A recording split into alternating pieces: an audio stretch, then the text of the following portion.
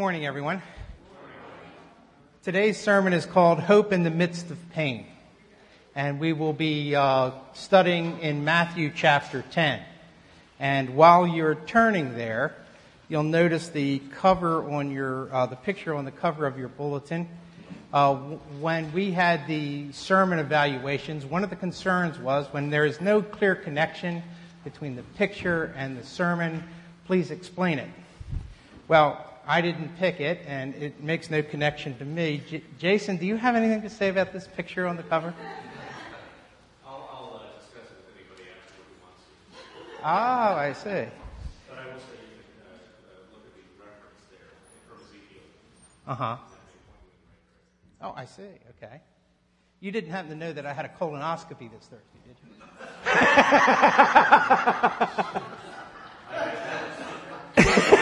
Must be the Holy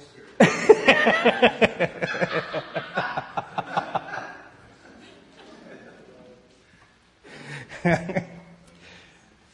In Matthew chapter 10, Jesus is sending his disciples out for the first time all by themselves. And he is preparing them for what may happen during this missions trip, I guess. So there are many different kinds of pain. There's physical pain, there's social pain, there's emotional pain, and there's also spiritual pain. I've selected Matthew chapter 10 as my text because Jesus refers to each type of pain. However, I selected this passage mainly because there is no hope in the midst of pain unless there is a relationship with Jesus Christ. The Christian experience is often depicted as some place that is safe, some place that is happy, some place that is peaceful, and it is all of these things. The Christian experience is all of these things not because nothing bad ever happens, but in spite of the fact that bad things happen to us. It is written, "And the peace of God that surpasses all understanding will guide your hearts and minds in Christ Jesus." This is Philippians 4:7. It is not a reasonable peace like you would expect from an easy life. It's an unbelievable peace, an irrational peace, a stupefying peace, the kind of peace that transcends experience. The pain does not come from being a Christian. The pain comes from being a Christian in a world that hates God. We were not called to be gathered into the arms of Jesus and protected. We were called to be sent out in a dangerous, fallen world and ill-equipped to protect ourselves. Like sheep among wolves, we are vulnerable and easily preyed upon. I don't know if you knew this, but when sheep are attacked by wolves, they do not run away like elk or deer who are fleet of foot, but they gather up in this real tight ball because they're not very good runners. And they allow the weak and the vulnerable to be out on the edges. And allow the wolves to take their fill. They allow a few to be sacrificed to save the many. It is in our passage that Jesus prepares his disciples for the pain that will come as he sends them out on their own for the first time. Jesus warns the disciples to be prepared because pain without purpose is futile. The Christian walk is not for sissies. The journey every Christian takes is one of danger. He must be willing to enter into the wolf's lair, knowing that the pain will come. If someone wants to convert to Judaism, it is traditional that there must be at least 3 people that try and talk them out of it before the rabbi will approve their conversion. How would it be if we did that?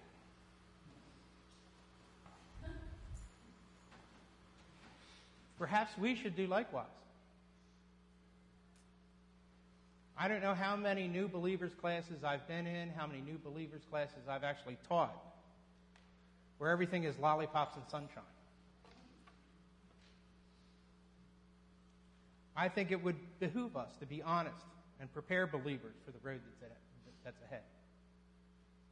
So now let us turn to Matthew chapter 10, beginning in verse number 1. Jesus called his 12 disciples and gave them authority over unclean spirits so that they could cast them out and heal every kind of disease and sickness. Now these are the names of the 12 apostles. First, Simon, called Peter, and Andrew his brother, James, son of Zebedee, and John his brother, Philip and Bartholomew, Thomas and Matthew the tax collector, James the son of Alphaeus and Theodosius, Simon the Zealot, and Judas Iscariot, who betrayed him. Jesus sent out these 12, instructing them as follows: Do not go to the Gentile regions, and do not enter any Samaritan town. Go instead to the lost sheep of the house of Israel. As you go, preach this message: the kingdom of God, the kingdom of heaven is near. Heal the sick, raise the dead, cleanse lepers, cast out demons. Freely you receive, freely you give. Kind of sounds like X-Men sort of stuff, huh? Not a bad gig. Do not take gold, silver, or copper in your belts. No bags for your journey, or an extra tunic, or sandals, or staff, for the worker deserves his provision. Whenever you enter a town or a village, find out who is worthy there and stay with them until you leave. As you enter the house, give it greetings. If the house is worthy, let your peace come on it. But if it is not worthy, let your peace return to you. And if anyone will not welcome you or listen to your message, shake the dust off your feet as you leave that house or that town. I tell you the truth, it will be more bearable for the region of Sodom and Gomorrah on the day of judgment than for that town. Let's pause there for a minute. It's not a bad gig. Sounds like fun, going around healing people, casting out demons, having supernatural powers. But I'm sure they were nervous, concerned, fearful. I know, I'm going to confess to you that when I was a little kid, probably third grade and younger, I was afraid of everything. I was afraid of dogs. I was afraid of people. I was afraid of being left alone. I was afraid of horses. I was afraid of losing. I was even afraid of winning. Tell you this funny story. When I was a little kid, my father was a police officer, and the Fraternal Order of Police had their annual picnic. And at the picnic, they had contests for the kids. And one of these contests was a foot race, a 40-yard dash. And my sister Charlotte, who thought I was fleet of foot, said, "You ought to enter this race, Ronald." And she encouraged me to enter the 40-yard dash. And I did, and they explained to me exactly everything that was going on, so I was scared, but I was willing to give it a try. And the gun went off, and I took off, and I was 10 yards ahead of everybody else. And I was running like a bat. And I got about 10 yards from the finish line, and there was this man at the other end. And he was hooping and hollering and jumping up and down, and it terrified me. And I turned around and ran back to the starting line. But I was especially afraid of bees. The stinging kind, not the alphabet kind. And I tell you this because I want to tell you about my uncle's farm. My mother had a brother-in-law who had a farm down in Virginia. And all of us kids from third grade on up to high school would donate 2 weeks of our summer to work on my uncle's farm. In exchange for that, our parents got fresh and canned vegetables, fresh and canned fruit, fresh cuts of pork and beef and chicken.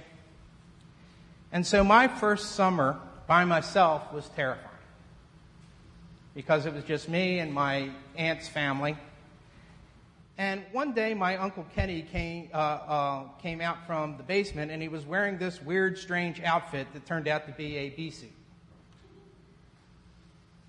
And he was leaving the house, so I wanted to go with him. Halfway to where we were going, I asked him, "Where are we going, Uncle Kenny?" And he says, "We're going to move the beehives into the bean field." Well, I was terrified. Beehives? You mean where they live? And I was afraid to go with him, but then again, I was afraid to go back because I'd have to walk halfway back to the house by myself. So I was really terrified. And my Uncle Kenny on that day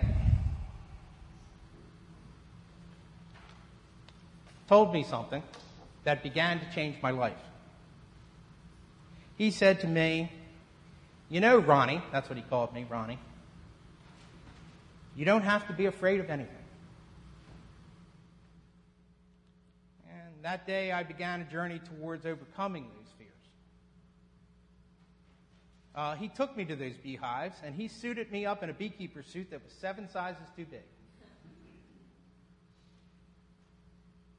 And we started to move those beehives to the bean field. And I asked him, "You think I'm going to get stung?" He says, "We might." And wouldn't you know it, that one of those bees found his way into that oversized suit and stung me on the wrist. And it hurt. It was painful. But my response was totally different from what it would have been 2 hours before. You see, I was prepared for the pain, and I knew it had a purpose, and it was easier to tolerate. And that's what Jesus is about to do for the disciples. He's about to prepare them for this. Verse 16, "I am sending you out like sheep surrounded by wolves. So be wise as serpents and innocent as doves. Beware of people, because they will hand you over to counselors and flog you in their synagogues. And you will be brought before governors and kings because of me, as a witness to them and the Gentiles. Whenever they hand you over for trial, do not worry about how to speak or what to say, for what you should say will be given to you at that time. For it is not you speaking, but the Holy Spirit of your Father speaking through you. Brother will hand over brother to death, and father his child. Children will rise up against parents and have them put to death. And you will be hated by everyone because of my name. But the one who endures to the end shall be saved." It is painful to endure social rejection. I suppose there might be some of you out there who were super cool all the time when they were kids. Everybody loved them, and they never experienced any of this kind of pain. But I doubt it, because most of us who flock to the church are looking for that kind of comfort that you can't find in the world. And I didn't enjoy any level of acceptance until I got into high school. And I became good at sports in high school because puberty kicked in, and I grew big and became agile. I drove a cool car, and I learned how to defend myself. But before that, I was a fat kid who wore glasses. My family did not have a lot of money in a community that was mostly rich kids. And I like to learn, and most people think that's nerdy.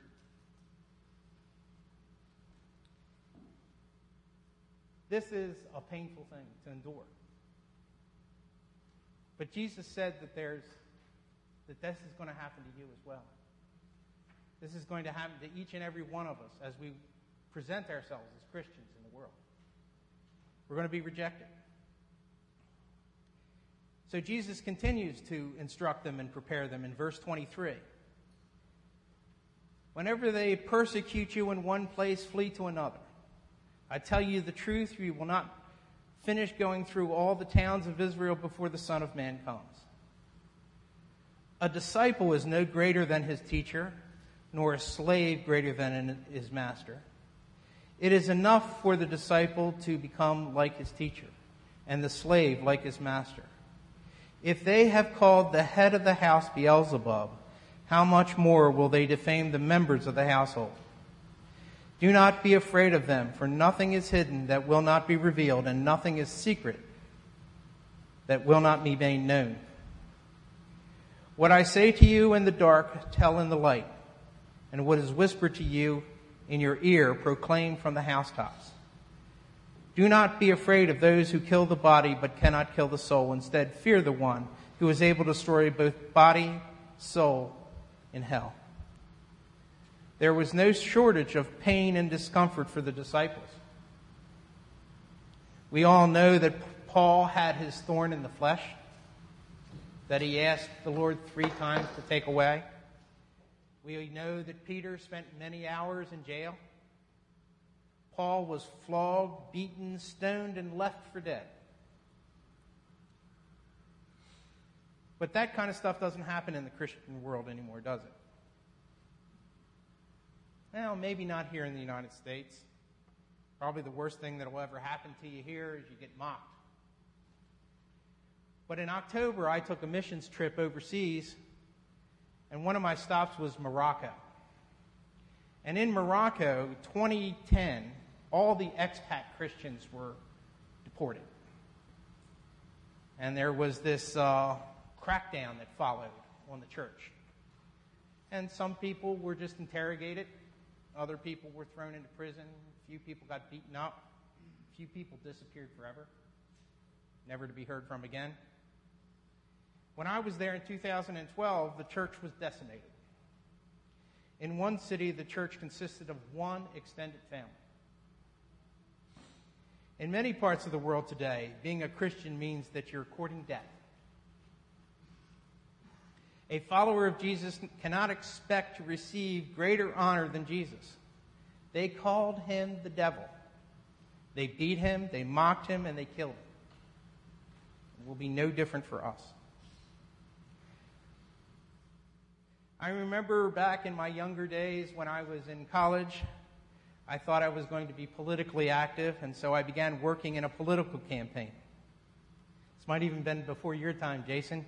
Helen Bentley versus Clarence Long. Well, Helen Bentley thought I was a tough guy and thought that I would do really well working at the precincts in Dundalk. Dundalk is a neighborhood made up of dock workers and GM employees, union guys. And they were tough guys, and they were definitely Clarence Long's people. So I'm down there working the campaigns, and I was not welcome.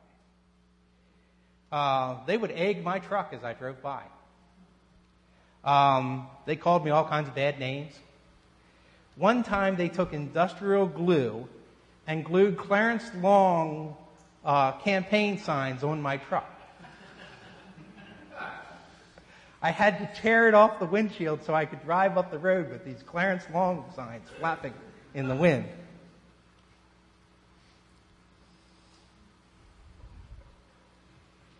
Jesus experienced pain, therefore it is reasonable to expect that we will experience pain as well.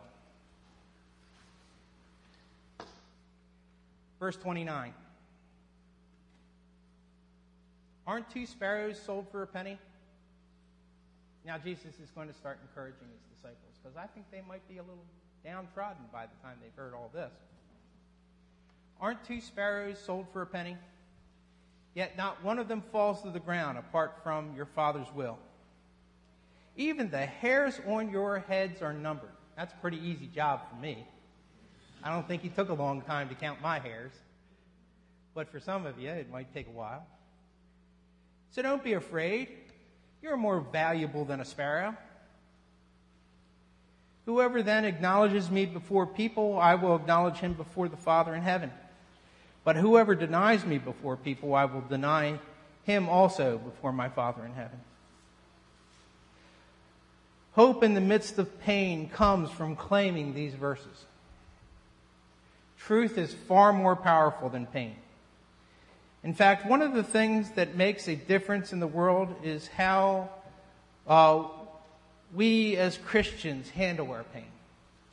When the world looks into the church, they want to see something different than what's in the world. Otherwise, what's the purpose of getting involved? I can remember when my wife was fighting cancer. On March 1st, Kathy was infused with bone marrow 18 years ago. We call that day one of her new life. 18 years ago, the doctors told us that Kathy had 6 months to live. 18 years. God had different plans for Kathy. But my Aunt Marion was watching Kathy go through that pain. And my Aunt Marion is a loving, giving person that cares deeply for other people, but she is not a believer. In fact, she's from my Jewish side of the family. However, my Aunt Marion noticed something different about Kathy, how she was handling this pain. And when there were other women that my Aunt Marion knew that were suffering through cancer, especially breast cancer, she would take that woman out to lunch, and she would take Kathy out to lunch, and she would reach out across the table and grab both of their hands and say, "Now, Kathy, tell them about your Jesus." Jesus is able to make the trials seem like a privilege. And it is a privilege to serve God. Verse 34. Do not think that I have come to bring peace to the earth. I have not come to bring peace, but a sword. For I have come to set man against his father, daughter against his mother, and daughter-in-law against her mother-in-law. And a man's enemy will be the members of his household. Whoever loves father or mother more than me is not worthy of me. And whoever loves son and daughter more than me is not worthy of me. That's some deep emotional pain. Probably the most powerful pain there could ever be. To have the very people that you love rejecting you. Probably the most difficult to overcome. And I can tell you, I have failed in this arena myself time and time again.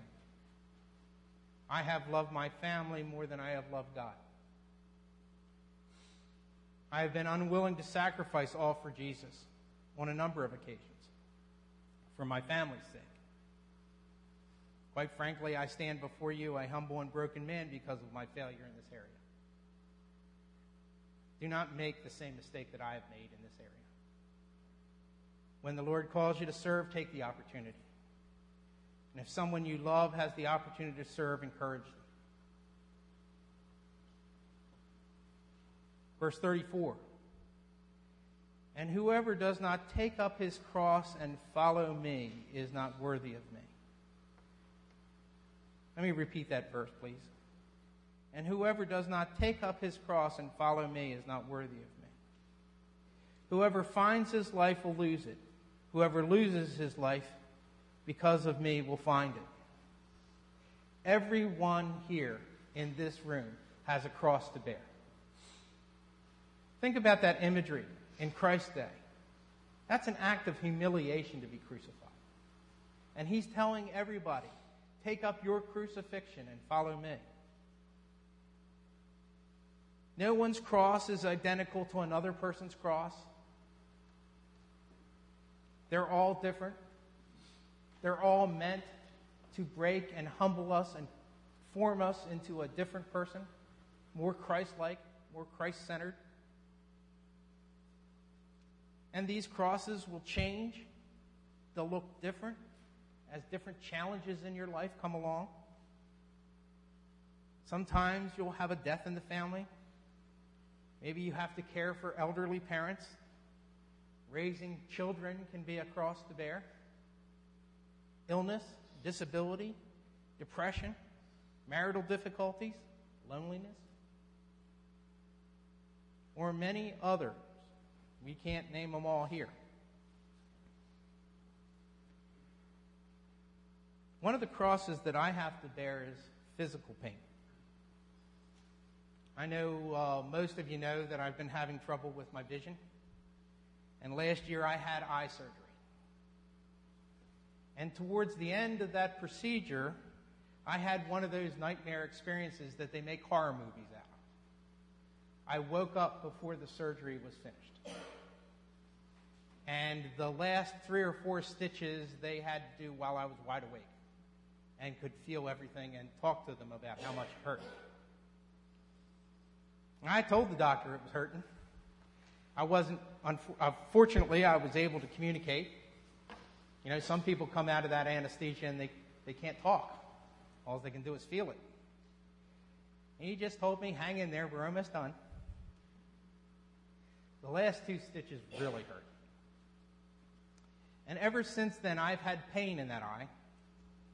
It's literally like an ice pick stabbed in my eye.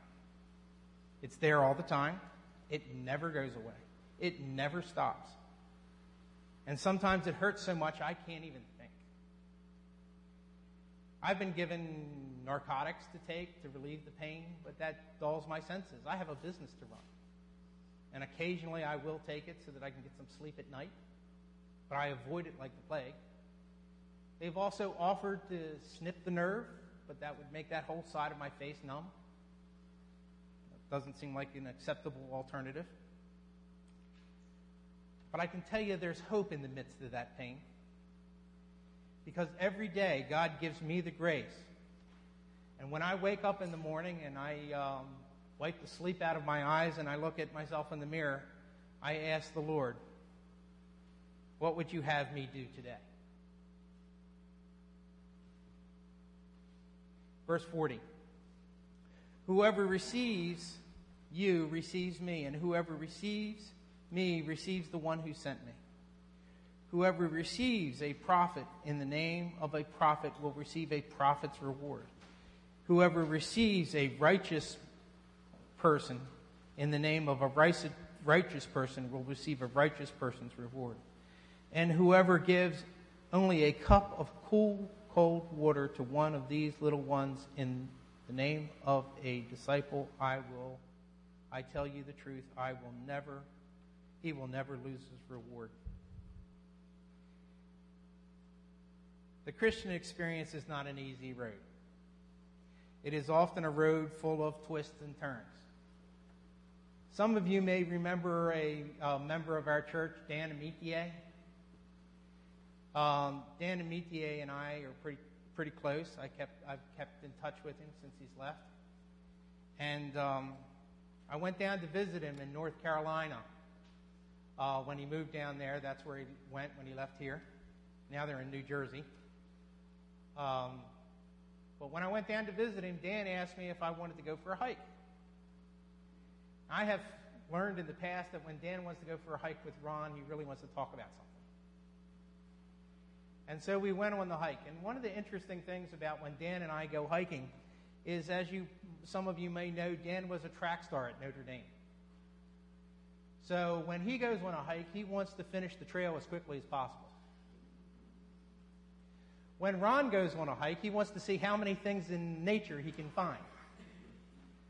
So there's this, he wants to go fast. I want to slow down. Look at this. Look at that.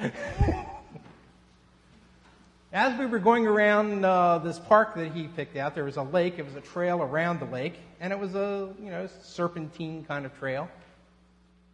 And at one point, Dan said, "Look, there's the trail right over there. Why don't we just cut across these woods, and we'll cut off all these twists and turns?" I'm an old man. I can't go running through the woods. Not behind Dan, anyway. He's fleet of foot, that's for sure. And so I said, no, let's stay on the trail. And as we went up this trail, I found a log that I was able to tip over, and I saw a termite colony that was the largest termite colony I've ever seen.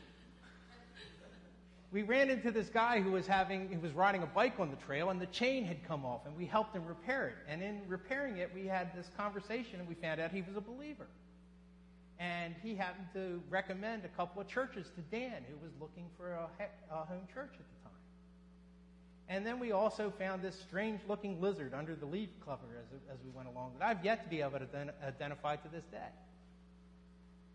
And then when we got down to that place on the trail where we saw the shortcut, We turned around and we found out that that was a bog down in the valley. We would have been knee-deep in mud had we gone that way. And I said to Dan, this is how the Christian life works. God does not take us the straight way. He takes us on the serpentine path because there are people to meet and things to see along the way.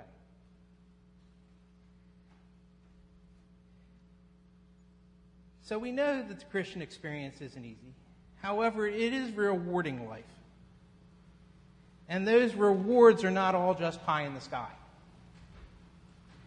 The rewards are experienced every day as we live in community, as we pour our lives into each other. You enrich me, and I hope I enrich you.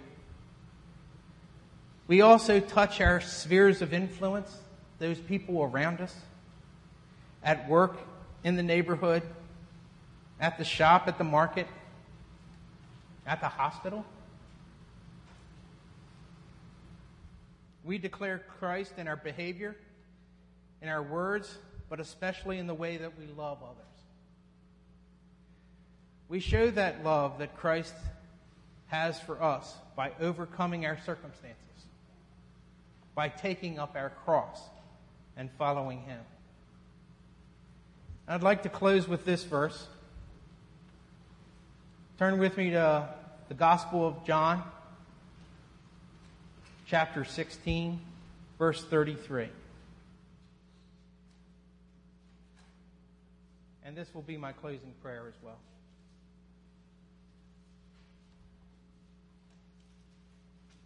And I'm going to start one verse back. Look, a time is coming, and this is the Lord speaking. A time is coming and has come when you will be scattered, each one of you to his own home, and I will be left alone. Yet I am not alone, because my Father is with me.